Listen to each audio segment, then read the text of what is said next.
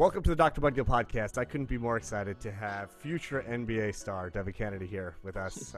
Devin's got an amazing story. I kind of know him because our worlds sort of collided through some mutual friends, and I've been hearing all about you. Over the course of the last few months. You're a guard for the Brooklyn Nets G League team here in Long Island, and you got a really great story. I'm really excited to dive in, man, and learn more about you because I think your story is something that can really inspire a lot of kids out there, man. And you're just a touch over being a kid, man. I appreciate that. Thank you. Hey, man, thanks for being here. So just to give you a little background, Devin, you grew up in Indiana.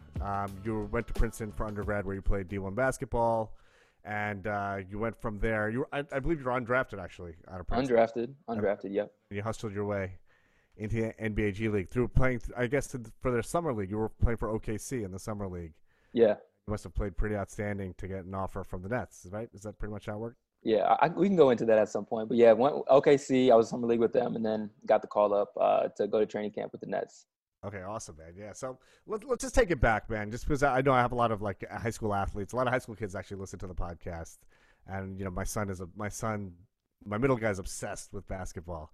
So I told him that you're going to be on here today. So so I wanted to hear how hard the road is, man. So you grew up in Indiana, obviously a huge basketball state. You played high school ball. I imagine you were an outstanding high school ball player. But just talk to me a little bit about like coming up playing basketball. Like what kind of, how much effort went into that? Did you play in like AAU type stuff as well? And just a little bit of the background before you got to Princeton. Yeah. So when I grew up, basketball was my first love. My dad put the Michael Jordan tapes in, VHS tapes in, on our big TV, no flat screens. It has the huge back in the back. But that was my first introduction to basketball. Immediately wanted to hoop in our basement. My dad and I would shoot Nerf hoop. And I'm the first, son and the firstborn in the family. So all the attention was on me for 5 years before my sister came in. They wanted me to get involved in a lot of sports, soccer, baseball, football, flag football, basketball. And that multi-sport background carried all the way up through senior year of high school. I was a 3-sport athlete in high school. But with that being said, I did love basketball the most. And so I constantly, just strictly out of my love for it, played it all the time, outside of the park, in the backyard, in the front yard. Literally, our backyard was completely grass covered, and we didn't have money. So I go to my friend's house who has a concrete, half court, and ask my mom, can we get this? She's like, dribble on the grass. And it's probably the worst thing she could have said to me, because 6 months later, there's this half court dirt, patch from me pounding the grass. So I just love basketball. We did play AAU, jumped from team to team, started out at the YMCA.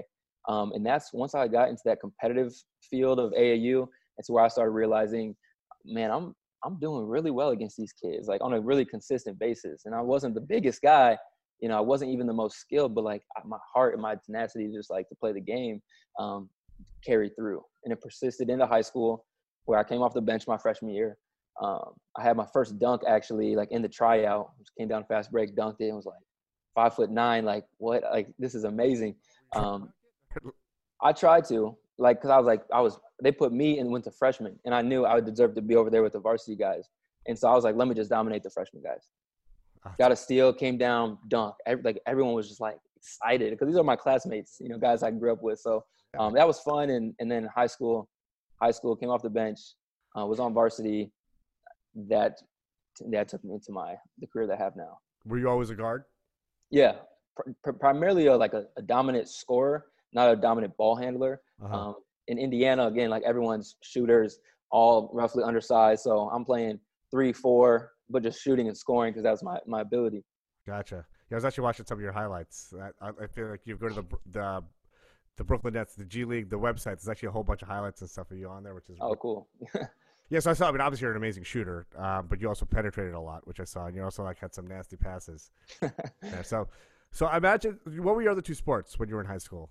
Track and football. And I played football all 4 years. All state 2 of those years, had looks and offers to play football, but decided to play basketball. What did you play in football?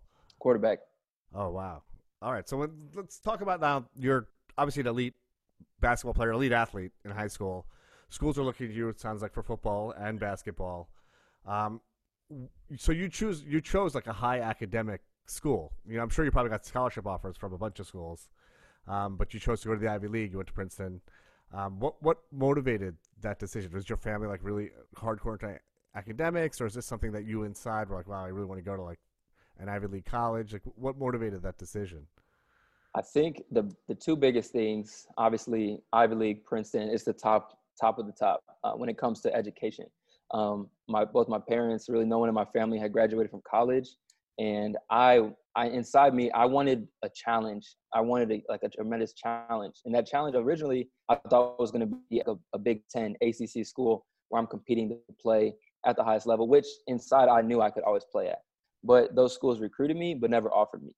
So I had a lot of like 50 mid-major, low-major offers. Um, a lot in the Midwest. I wanted to stay in the Midwest, be close to home. Again, now I'm the oldest of four siblings, first in my family to pursue college, pursue this avenue. And I wanted them to experience that with me. I wanted them to come to my games. I wanted them to be around, have my siblings see, what I was doing. But when it came down to it, I was like, I don't have that big offer. I know I'm going to be a professional basketball player. Like I have the goal written down since I was 12 years old. Like that's going to happen. I'm manifesting that into reality. Let me do that with an extremely, hard challenge outside of basketball. And let me make this 40-year decision. That's not just for me, but for my family. I told them I'm leaving the nest. I'm going away from home. But I told my four younger siblings when I come back after this, and when I play for the Indiana Pacers, that's what I told my youngest brother. I'll be back, and you'll be able to come to my games and things like that. But I'm going to set that standard, set the goal for our family that we're going to college. That's what we do now. And so I went to Princeton, and that definitely was the challenge that I expected. Actually, more so than I expected. So, were you strong academically in high school?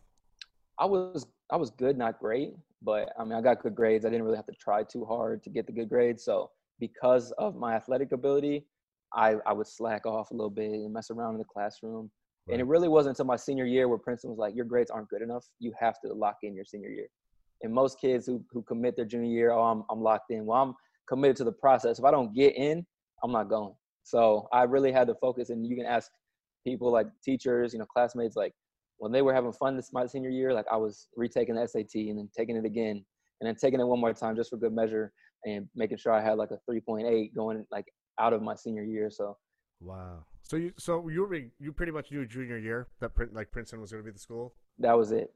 Going into senior year, they were really like one of my last offers. I played in the EYBL Peach Jam, played really well. Had some good offers. I really told Princeton's coach, and you can ask Brett McConnell. He was recruiting me, and it was down between the University of Ohio, Akron, and then Butler was in the mix, but they never offered. And I wanted to stay close to home, but I told Princeton it's a 99% chance that I'm not coming to your school. Um, Wow. I like the coaching staff at Ohio. I don't know if I want to do that. And literally before my first football scrimmage of my senior year, they're like, please just come visit.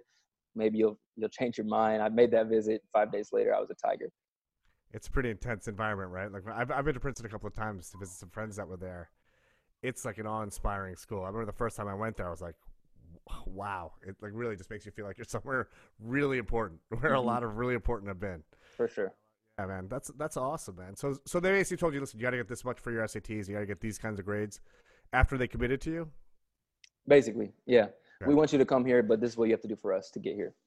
And were they checking in with you like all the time? Yeah, they were nervous. Every time I took the test, they were nervous. Is he going to get the grades? Is he going to be able to come here? And then once I got that score, they had that big sigh of relief, and then I was pretty good for the rest of the way. So when did you know? Like when in your senior year did you know you were? It wasn't honestly January 15th. I got the letter, so I didn't know until January 15th that I was going to Princeton. I was committed since August, but I didn't know until January, and that was really nerve wracking and Yeah. going through my senior year, not really knowing if that's where I'm going to go, but where I want to go. Did your family like lose their minds like that you were going to? I mean, that's an incredible accomplishment for someone who's the first person in their family to go to college, to go to like the top Ivy League school. And Yeah. Yeah, my mom was on the visit with me at Princeton, and we were walking through campus, and we could just feel it. Like you said, when you're there, you feel like you're around greatness or like something amazing's happening, and it just felt magical. And she was like, "This is, I'm gonna be very happy if you go here. I'm not telling you you need to go here, but this can do a lot for you. I think this is what you're meant for. And, this is within you. It always has been." So I she was love really happy. So I love something else that you said earlier was when you were 12 years old, you had written down that you're going to be an NBA player. So having not been recruited by like the Dukes and like the schools that are like that you typically folks associate college basketball with, the folks the teams that you always see in the Final Four and that sort of stuff. When you went to Princeton, that's you were like, I'm gonna be an NBA player. Like that's my ultimate goal. It's amazing to look back and think that, but yeah, it has never wavered. Like since I was 12, I was like, I love this enough. I'm going to put enough work in. I'm going to be an NBA player. And I went to Princeton with that same mindset. And, I let Mitch Henderson, my head coach, know. He was from Indiana, the last player to play at Princeton from Indiana. And that's really what that connection was. He went to the NCAA tournament. He had a chance to play in the NBA. He was at training camp with the Atlanta Hawks. So I knew that there was a path, and I was like, well, I'm going to go down that path, and I'm going to complete it. How many guys from Princeton have played in the NBA? I think when I was with Brooklyn, or when I was, originally with Long Island, they put like an article out, and they said there's been 20, what is it, like Nobel Prize winners and 10 NBA players in like the past 50 years. I saw that article. That's Yeah. all. Talk to me a little bit about Princeton. So, you're a kid from Indiana, never left really home, right? That was your first time really away from home. I'm sure you went tournaments and places, but you never were living away from home. Right. So you're at Princeton, and like you are a basketball player, so you have like your crew, like the basketball guys who you guys probably got to campus early, got to know each other, that sort of stuff. Going, but it's a really different world from where you grew up. Like, were you a roommate? Like, was your roommate from like an athlete, or was it just some random roommate that they assigned you? He was a chemist, and we had a 1-room double. So his bed right here, my bed right here, the doors right here. We walk in, we go to our beds, and honestly, like I had never met more of an introverted person who was so between the ears. I'm like a pretty, like energetic guy. I can go talk to really anyone in a room, and we were in that room together, and I couldn't get through to him.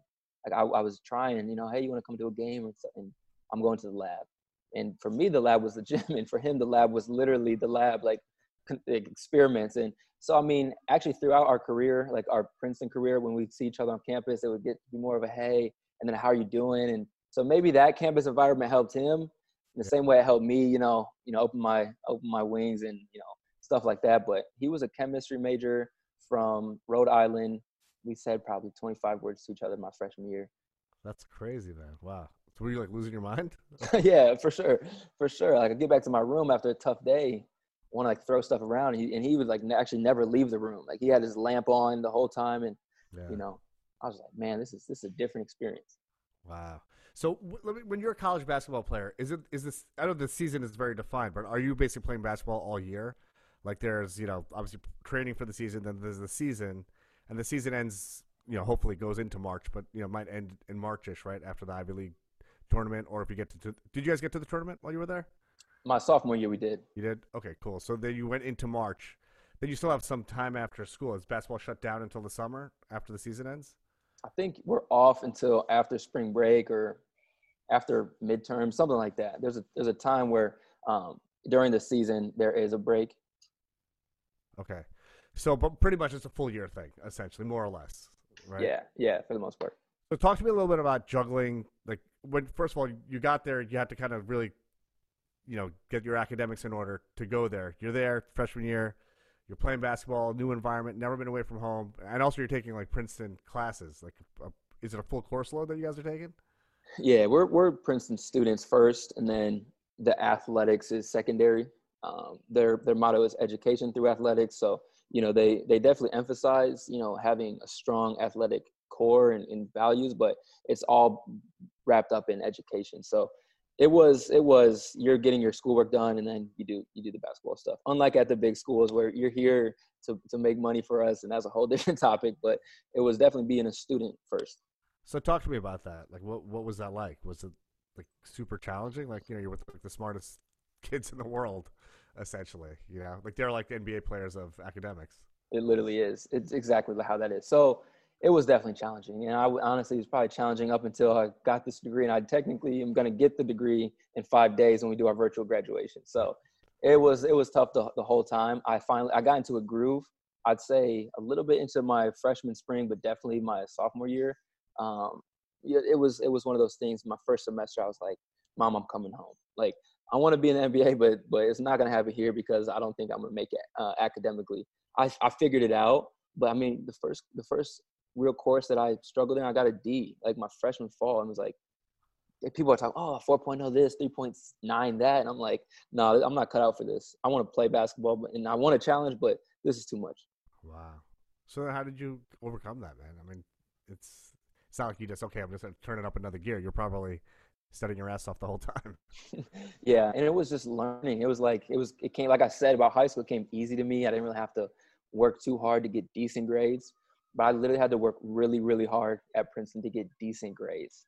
And to my credit, I ended up finishing slightly over 3.0, but I've struggled through a couple of D's, and like to come back from a couple of D's, you had to get a couple of A's. And those A's, I'd say I was really interested in the courses.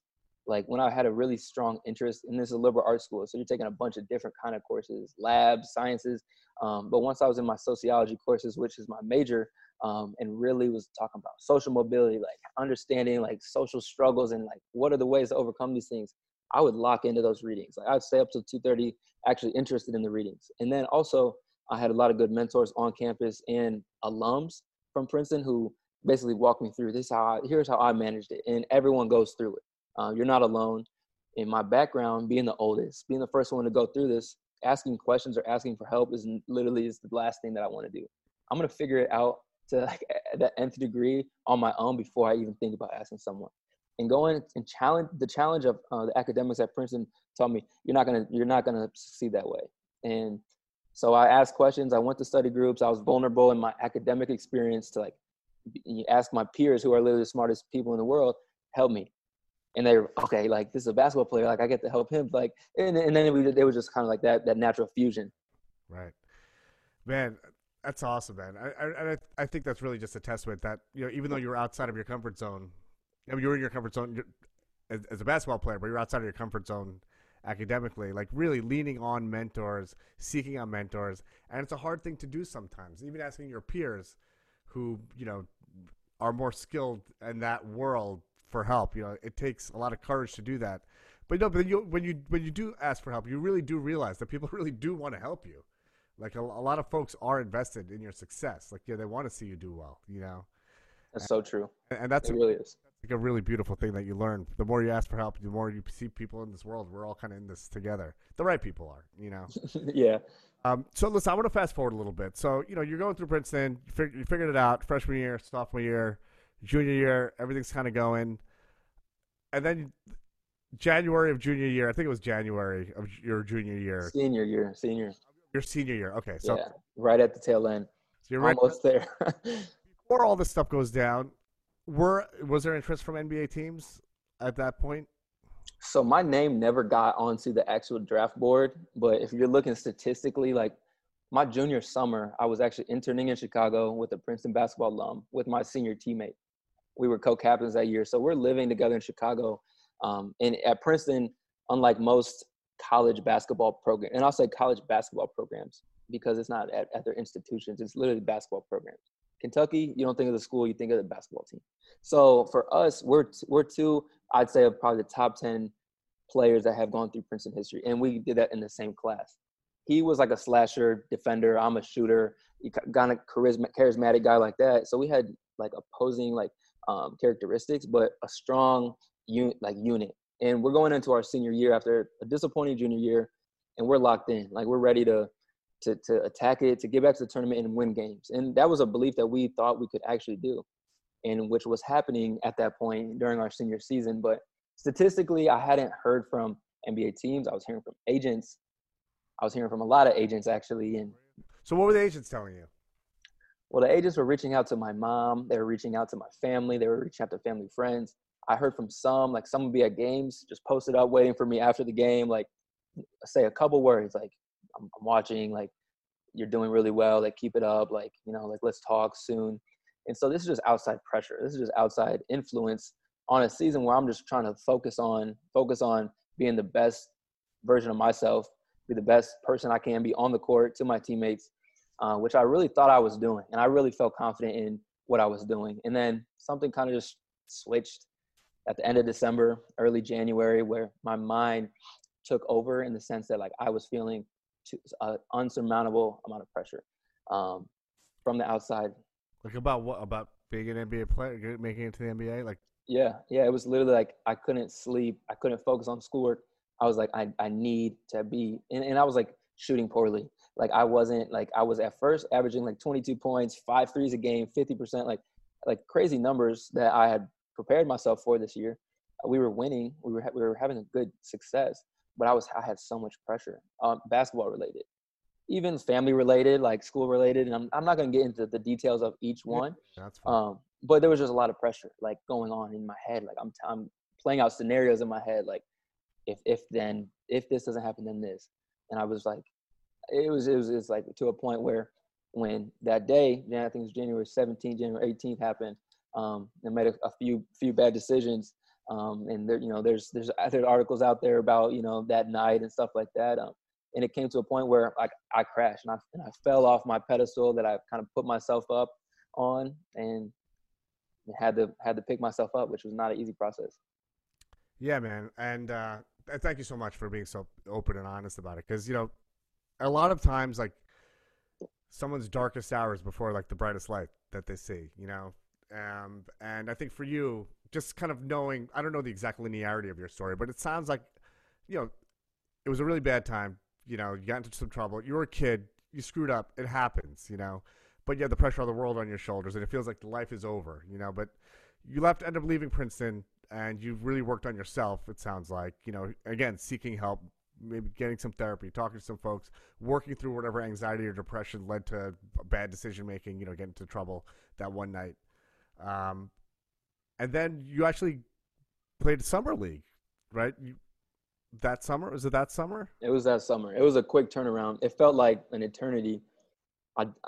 Here again, not getting into the nitty gritty of that situation, but yeah, the anxiety and the depression that I experienced, the anxiety that led up to that, and then the anxiety of how do I overcome that, and the depression that followed that. Like, how am I gonna, like, I lost my whole sense of being. Like, my identity was shaken because I hadn't gotten in trouble before. Again, like the leader of my family, like I prided myself on doing the right thing all the time, at least trying to. Suspended from the team, and then you ended up leaving the team, and right before you were supposed to graduate from Princeton and go to the NBA. So hardest decision ever, but a decision I had to make for myself. And it was just, I felt like, again, the world was crumbling down. My world was crumbling down, and it took me. I didn't play basketball. I didn't touch a basketball for 2.5 months after that. Wow.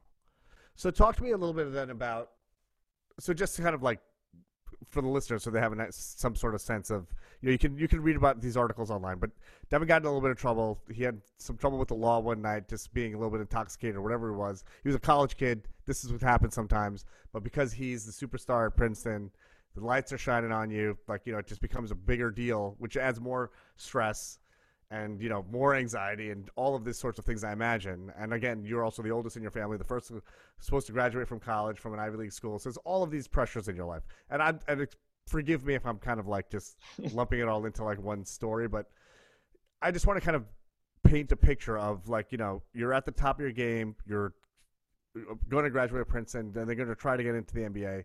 Your world crumbles, and then talk to me about that moment, withdrawing from Princeton and then playing for OKC in the summer league. Like, how does that happen? Yeah, that was, I'd say, in that gap was the biggest growth process for me. And to me felt like it was just a straight shot down was really just an opportunity to grow and to learn about myself. And obviously I didn't want it to happen that way. I didn't want to get in trouble. I did.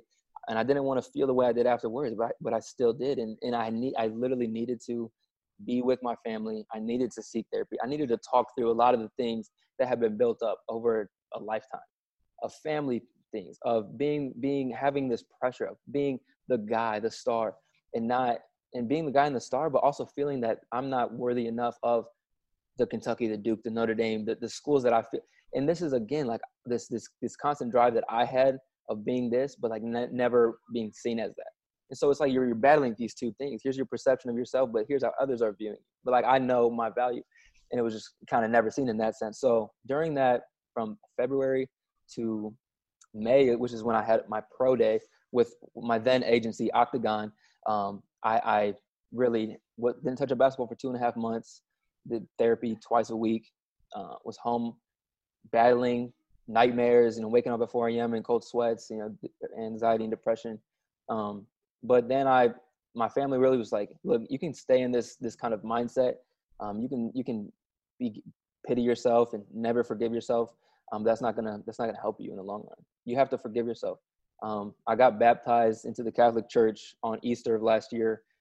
Something I wanted to do at Princeton. I really lost touch with my faith. I really lost touch with all those things. I was like, felt like alone. That's was something I told my mom. I feel alone, and you're never alone with God. He's always got your back. And I really like kind of had to lean on that the most I've ever had, and I've continued to just understand, the purpose, my plan and His purpose.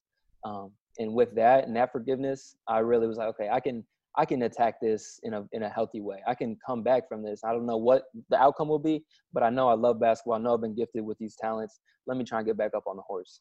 Signed with Octagon. Literally was watching Princeton play basketball in March, which was tough, but that season was over, and I was like, let me go out to Phoenix, train for this NBA draft. I don't know if I'll get drafted or not. I'm obviously have to answer these questions, but I'm not worried about that. I'm not worried about a couple questions. I want to play basketball. Had a great pro day with Octagon. I worked out with 6 NBA teams. The Nets were one of them. The Thunder were one of them. And after draft night, I had a party, not even to celebrate, is he going to get drafted? Mm-hmm. Just to celebrate, look where we're at.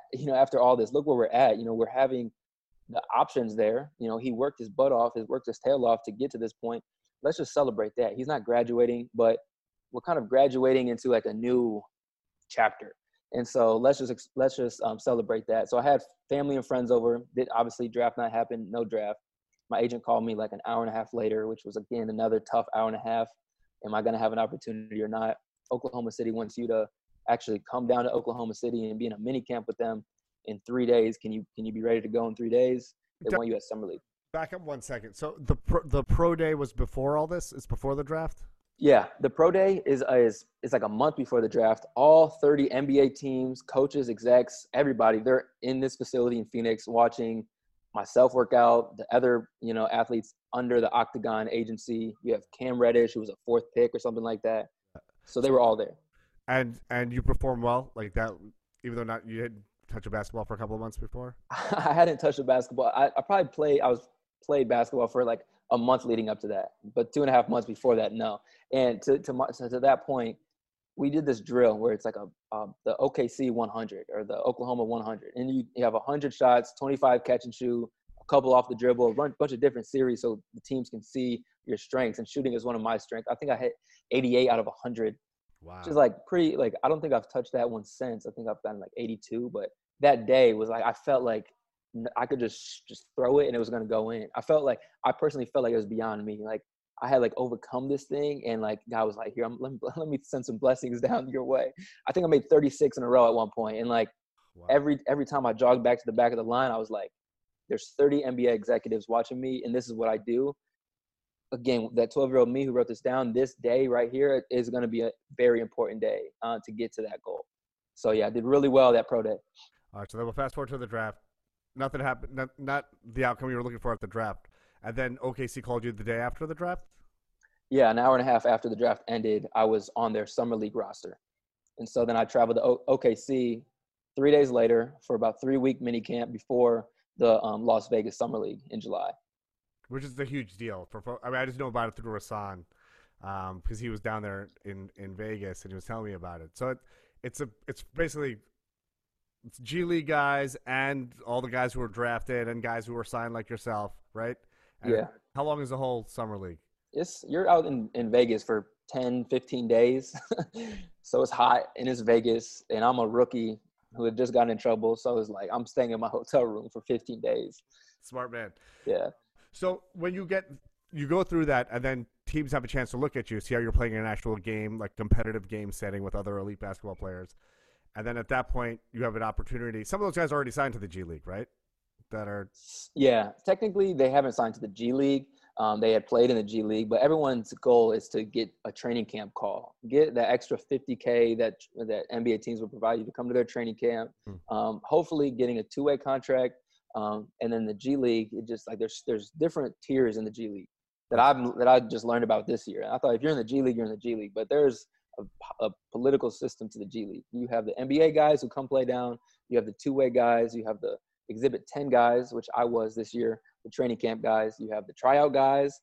It's just like in the draft guys. There's a G League draft later in the year, which the same teammate of mine got drafted to the Long Island Nets Oh, this year. Yeah. Princeton, the other guy from Yes. Yeah. The crazy. guy who my senior teammate who was in Chicago with me, he got drafted in the second round to Long Island. Oh, Yeah. man, that's awesome. So just so like my viewers like and listeners will understand. So you basically did the summer league with OKC. What happens? How did you end up with the Nets then after that? So it's an interesting, and this is honestly like the theme of my career. It's just when opportunity knocks, you answer, and you're not gonna get many opportunities because you're just overlooked. I've been overlooked, and that's just a fact. Okay, like in high school, I wasn't picked for the junior all-star team, but then senior year, I was on the all-star. I was the last person who made the all-star team for the Indiana All-Stars, which in Indiana, again, basketball state, is literally just like I made it. For most kids who don't play competitive college basketball, Indiana All-Stars is their thing. I deserved to be on the team my junior year, didn't get it. Senior year, I was the last person. They literally told me, a lot of people don't want you on the team, but I want you on the team. And in the Indiana All-Star championship game against Kentucky All-Stars, I was the MVP. Wow. It's just the moral of the story. I'm not saying I'm better than anyone else. I'm just saying, like, when opportunity knocks, I've answered that call. Right. And so for the summer league with the OKC Thunder, my first 4 games, I was told I was going to be a role player in the summer league. I played 1 minute in the first 4 games. So I'm in Las Vegas, staying in my hotel room, having this opportunity. Every summer in college, when I'd watch the summer league, I'd have on my laptop while I was in the gym at Princeton and just like being like, okay, one day I'm going to be there. Like I'm watching the summer league, watching the NBA combine, literally with my laptop, but I'm in the gym. I didn't want to sit on my couch and watch it because I was like, I should be playing basketball right now. So I'm there. I'm literally on the bench. I'm sitting there. You can look at my IG posts. I post a picture of me on the bench, like, all right, like we're close, but we're not there yet. And I played 1 minute in the first 4 games. The last game, they basically benched all their guys who are on like their roster, like the OKC roster, their G League roster. They're like, let's give the other guys opportunity. And then I was the leading scorer in that game. And that is where I think Brooklyn perhaps or some other teams were like, here's what he did with that limited time. It sparked their interest. So that's when I played well in that last game, 20 minutes, led the team in scoring. And then it was another waiting game on who's going to pick me up. I don't know where I'm going to go, but I do know that I want to finish this degree. So I told my agent, look, let's find a situation where I can finish this degree and someone who wants me to play. Like, I don't know how that's going to happen, but let's see what happens. So how long after the summer league ends until you sign with Brooklyn? So summer league ended July 15th, and I didn't know my fate of my basketball career until October 15th. So were you back at Princeton? Did you go back to Princeton then at that point?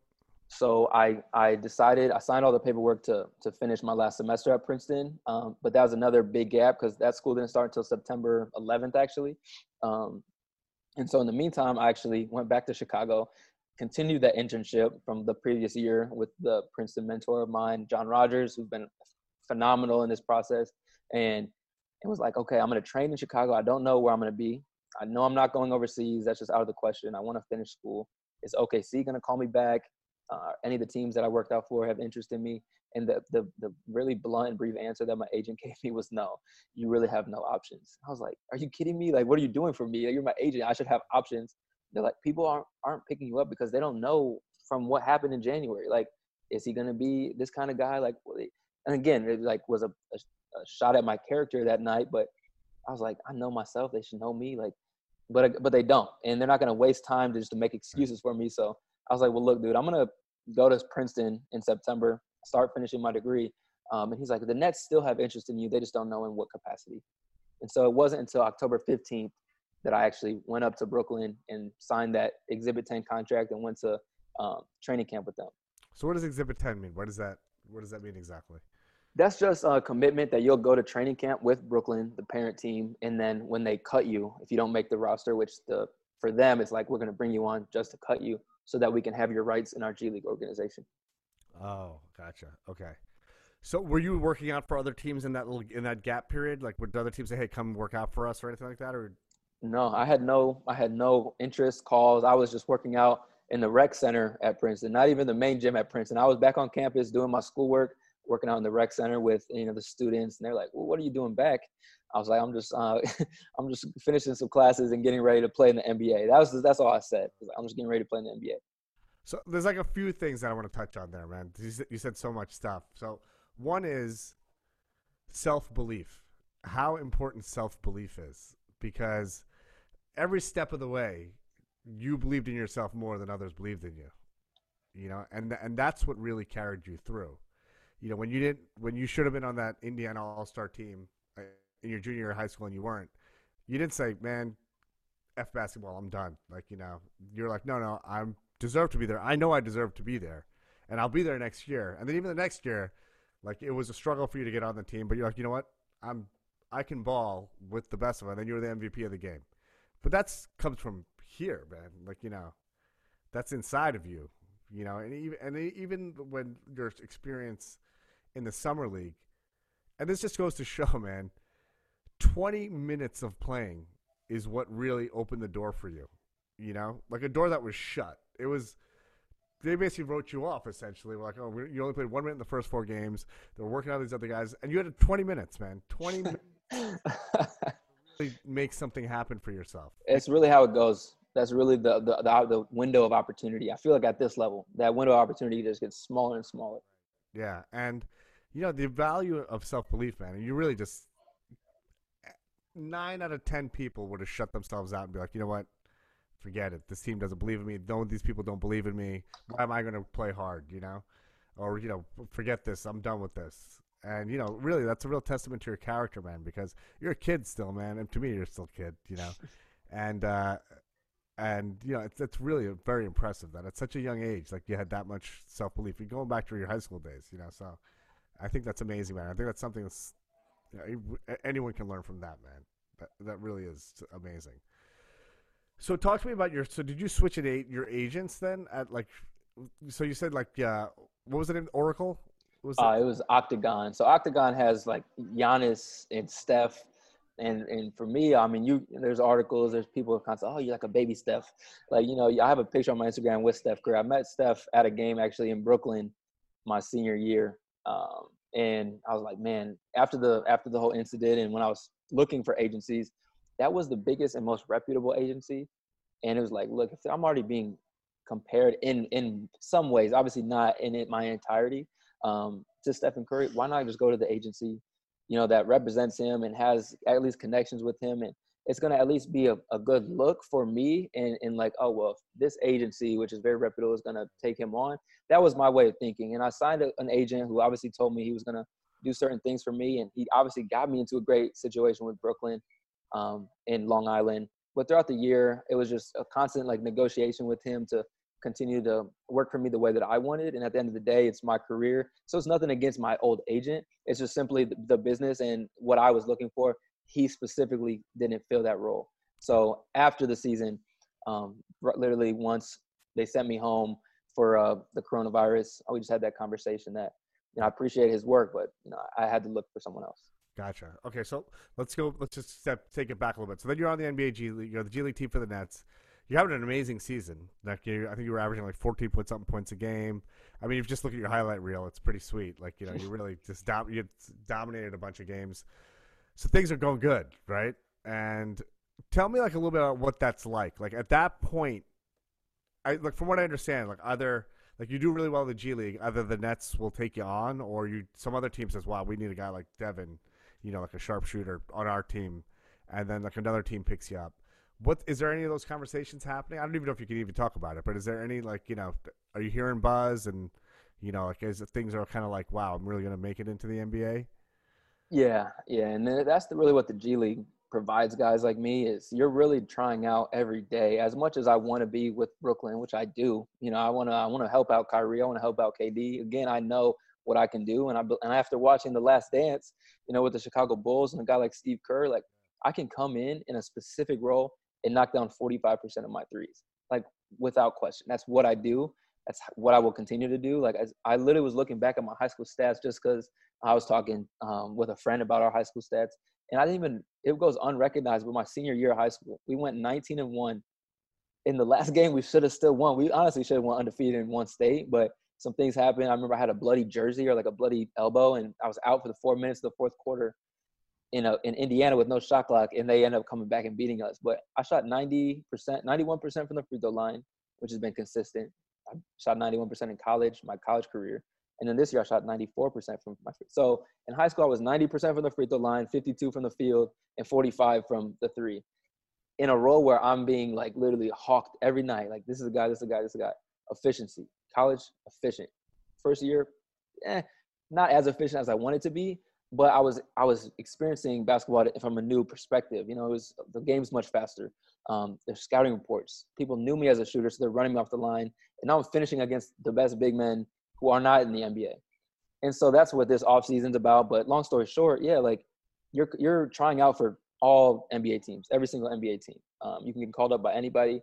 That didn't happen, obviously, this year. I was finally finding my groove in those last 5 games, averaged over 20 points, really picked it up on the defensive end. So for me, it just gave me a lot of confidence going into next year. Obviously, I wish the season continued. Maybe I would have gotten a call up. But at the end of the day, I'm like, okay, I'm in a really good position for myself. Not even from an outsider's point of view, but I'm growing. Literally, I see myself growing in the game that I love. I'm right there. I'm really close. And again, hopefully it's with Brooklyn. Hopefully I can be that piece that they need, that they can find for cheap. I'm kind of selling myself right now. So if they see this, it's going to be, I'm a cheap asset and I can knock down shots. So, but I can do that for anybody. And that's going to be what gets me in the door and allows me to stay because I'm growing in all other aspects. So is the plan currently to go back to the Nets G League team when they open up when things, I guess, next season at this point, right? They shut things down. Yeah, I mean, again, my new agent, we're obviously open to every option. We're going to look at every option. But I know Matt Riccardi, and he's the Long Island Nets GM. We have a really good relationship. And I trust him and believe the plan that they have in place for me. And I think another year, at least on some level, where I'm getting experience in the G League to just continue to work on my craft, it's going to make, tremendous leaps for me at the next level. And I believe, after this summer and going into next year, whenever that season starts back up, that I'm going to be much more prepared than I was at this point last year to play at the NBA level. Cool, man. A couple of things. I know we're kind of running short on time here, but a couple of things I just want to ask you, man. One is the game like so incredibly different from college to the G League? Like, is it just like the players are like so much better, and it's just like a totally different game? Do you feel that? It is. No, it really is. Like the G League is a tremendous league. In college, just the way the game is played, just literally just how the game is played is completely different. You have these strategies and 2-3 zones and zone presses in college, and that's not happening at the next level. The game is played faster. The guys are much more talented across the board. Guys who don't even play in the G League, even on our team, would tear it up in college. And so I see these college players who are really good. High school player, like the high school players are going to come into the G League as well. They're tremendously talented, but it's a whole different level. And you obviously have to be extremely skilled. You have to be smart. In the game, in the season's longer, so you have to sustain it, and that's I think the hardest part for a lot of guys. And then what about between the G League and the NBA? Is that like another notch? Yeah, another notch. Yeah, and that's why they call it the NBA. And in the NBA G League, obviously guys can play at that level, but those are the best players in the world, hands down. It's amazing to me, like, because I've been to a couple of G League games, and I've obviously been to tons of NBA games. From like a spectator's perspective, it's hard to really recognize. They're both like fast-paced games. You guys are nailing threes and stuff, And even when you watch college, But it's amazing to me that there are that many notches of excellence in basketball, Yeah. You know, and the last thing I wanted to talk to you about is I saw one of your videos where you were talking about your shooting routine and like what your practice routine is like. And one of the things that we were talking about when we we're scheduling this podcast was like, there was a certain time in the day where it fits into your routine. And that really, and I wanted to learn more about that because I think, especially now with the way the world is and everyone's routines are out of whack and work schedules out of whack, and the world is sort of falling apart in terms of maintaining like a regimented day-to-day routine. Can you talk to us a little bit about what your practice routine is like, how you maintain your routine, and a little bit about how you practice? Because I think kids need to learn how much work is involved. It's not like, okay, Devin is an awesome shooter, and he was always an awesome shooter. there's a lot of work that goes into that. A lot of like, the 10,000 hours, a lot of sweat equity that's put in when no one's watching. When you're in the gym by yourself, you read all these things about Kobe. Everyone watched The Last Dance. It's the best of the best are working harder than everyone else too. Can you Yeah. talk to me a little bit about that? Yeah, the routine, and you actually caught me at a really good time because I'm not gonna lie, like quarantine disrupted my routine for a good month and a half, and it really. So my birthday was May 21st, so a couple of days ago, turned 24, and back to the Kobe mindset, that Mamba mentality, like it just struck a chord with me. Like I'm in another year of life. 23 was a grind. Just getting back into just understanding, like again, like believing in who I am, like to the fullest extent. And after the season and with Corona and everything, it's been cool to just kind of shut down, be with family, relax. But really around that time, I was like, let me ramp my routine back up. Like, let me be very diligent and like hold myself accountable. And I think that's the word. Like you have to be diligent work and like and be very intentional.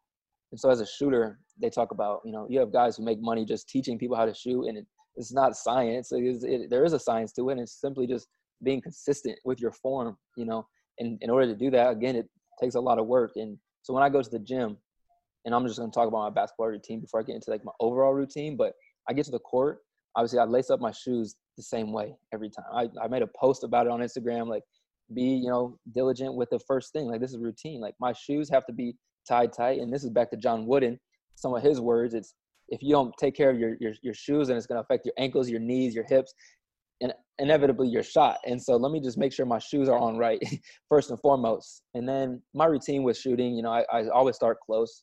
I do my form shots. I do it even with Long Island. I try to be the first one on the court like 3 hours before the game, and just make sure, like, if I have a window to shoot and work on that routine, that form, I'm going to do it. Because again, you may only get 20 minutes. You may only get 2 minutes. And at the next level, I might get 20 seconds. And in that 20 seconds, I've literally practiced it over and over and over again. That's all the time I need to get off of a shot and be confident that I'm going to make it. And so literally, like, you put in 10,000 hours for 10 seconds.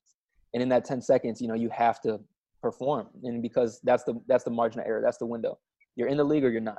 It's a make or miss league. And not luckily, actually, I've put the work in to be on the make side of that. And so again, as I'm getting back into my routine, I'm actually being held accountable by some of my close friends, and we're holding everybody accountable. We started this group called the Millionaire Mindset Club. Wow. And we all wake up around 5:15, 5:30. We have our accountability partner, and it switches every Monday. So I just had a new one a couple days ago, and we wake up, we talk about our goals, we speak our manifestations into the air. And I've never had a group of people, and these are people I met at Princeton and their extended friend groups, but having that accountability and knowing that there are people out there who have the same mindset in a whole different field. Some of these people are talking about medicine. Some of these people are talking about the NFL. Some are talking about MBA school and stuff like that, starting their own businesses, investing. If we talk about trading options and things like that, just speaking into existence, like things that are inside our head, because there's so much that I want to do in this life outside of basketball, but just sticking to that routine, wake up, like, let's get to it. Beat someone to the spot. If you're going to get in the gym at 5:30 and someone else is getting there at 8:30, you have 3 more hours to knock stuff out. And that's so powerful. And like, I'm so grateful to have, friends in a group like that, and even mentors to talk to me about just how their struggles and what to do, what not to do, things like that. But yeah, that routine, as consistent as you can be, like as straight as you can be on that line without, you're going to waver, but if you don't waver too far. And obviously what affected me was last January, I wavered like I went up 10 miles that way. And I had to come back. And that 2.5 months without basketball really like got me back to that point. And now I'm just doing my best to stay even. And I struggle still. When I'm not getting the call up or, things like that. But, again, keeping my faith high, understanding the bigger purpose and plan. And honestly, if basketball was taken away tomorrow, I've come to a point where I feel like I'd be good with that. Obviously, I haven't reached those goals, and it would suck, like, because I love it so much, but it doesn't define me. And it defined me last year, and I was so caught up in that. And when I missed 5 shots, and because my routine was so consistent, and now I'm not getting the output of my input, it affected me tremendously. But it's not going to affect me, because it's like, all right, let's live to fight another day. Let's wake up tomorrow and have that same energy. So that's really in a nutshell why I do that. And if you want to be great, if you want to be successful, I think in any field, you're going to do that. Like, that's just what you will do to put in. That's the sacrifice you'll make, because not everyone does it. The winner's mindset, man. That's it. That's like everything that I talk about in my Instagram posts. There, man. The harder you work, the luckier you get. Yeah, that's just the fact of life, man. And you got to put the purposeful practice in for anything you want to do, and you put the work in. You got to be working when people are sleeping, and be the first one up and get things done. Start early, and yeah, that's it, man. Stay on the straight and narrow. Hey, man, congratulations on your birthday. Happy birthday. Happy birthday. Thank you. Appreciate it. Congratulations on your Princeton degree, where you're going to be Zoom walking in like 5 days. Exactly. strutting around the house, And man, I see a super bright light in your future, man. I can't wait to follow your career, and hopefully get to meet you in person at a game, man, at an NBA game. For sure. I'll get you tickets when that happens. Love it, man. Hey, thanks for your time, Devin. I think there's a lot of value here, and I think a lot of kids are going to be inspired. A lot of adults are going to be inspired too, man. You inspired me. I appreciate that. Thank you. All right, man. Stay safe, stay healthy. Yeah, me too. Right. Thank you for listening to the Dr. Mudgill podcast. The corresponding video can be found on YouTube, IGTV, and Facebook. Let's get it.